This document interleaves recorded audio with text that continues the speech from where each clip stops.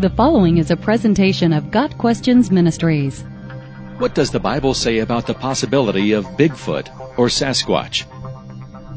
Camping late at night in the woods and telling stories around a fire is a rite of passage for many youth.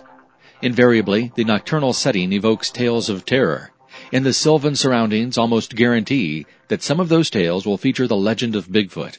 The better the storyteller, the bigger, more bloodthirsty the beast becomes.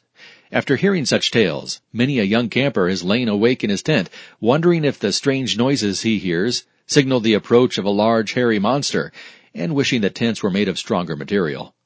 Bigfoot, sometimes called Sasquatch, its Native American name, is a creature of North American legend.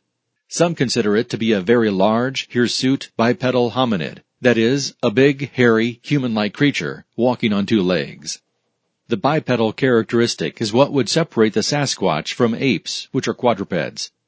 The common appellation Bigfoot comes from the fact that the creature reportedly leaves very large footprints. Other cultures also have folklore concerning tall ape men, the Almas of Mongolia, the Yeti of Nepal, and the Nukluk of the Northwest Territories, for example. Some people believe that Bigfoot is a Neanderthal-type human species, a missing link between humans and apes. Others believe it is a species of nocturnal ape, descended from an extinct genus of 10-foot-tall ape called Gigantopithecus. Some people look into the Bible and claim to find proof that Bigfoot exists. Usually the theories involve Esau, Cain, or the Nephilim. Esau was born covered with hair, Genesis 25 verse 25, and his descendants, the Edomites, were enemies of Israel. These facts lead some to speculate that the creatures we call Bigfoot are actually modern-day Edomites who have inherited Esau's trait of being a man of the field, Genesis 25 verse 27. Another theory involves Adam and Eve's son, Cain. Cain was, of course, the first murderer, and he was cursed by God and condemned to be a restless wanderer on the earth, Genesis 4 verse 12. Some theorize that Bigfoot is a descendant of Cain. Like his forebear, Bigfoot is cursed to live apart from the rest of humanity and has become monstrous in his appearance. This would make Bigfoot similar to the fictional monster Grendel in Beowulf.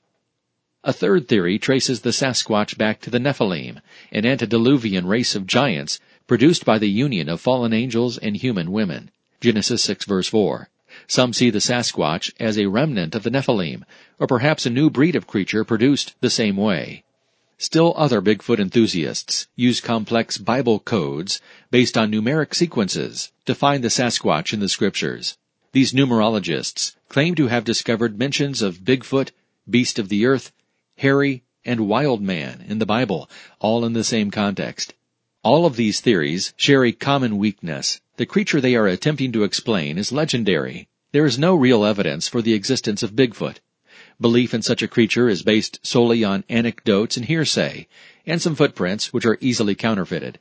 In the hundreds of years that people have been hunting the Sasquatch, no one has ever caught one dead or alive. Many have claimed to have shot Bigfoot, yet a carcass has never been found. This is not to say that it is impossible for Bigfoot to exist. There could be a rare species of gorilla living in the remote areas of North America. But again, there is no hard evidence. Attempts to bolster a Bigfoot theory with the Bible are uncalled for. The Bible does not mention Bigfoot, nor allude to a hairy race of half-man, half-ape giants. Rather than speculate on far-fetched theories of what might exist, we should concentrate on what the Bible plainly teaches.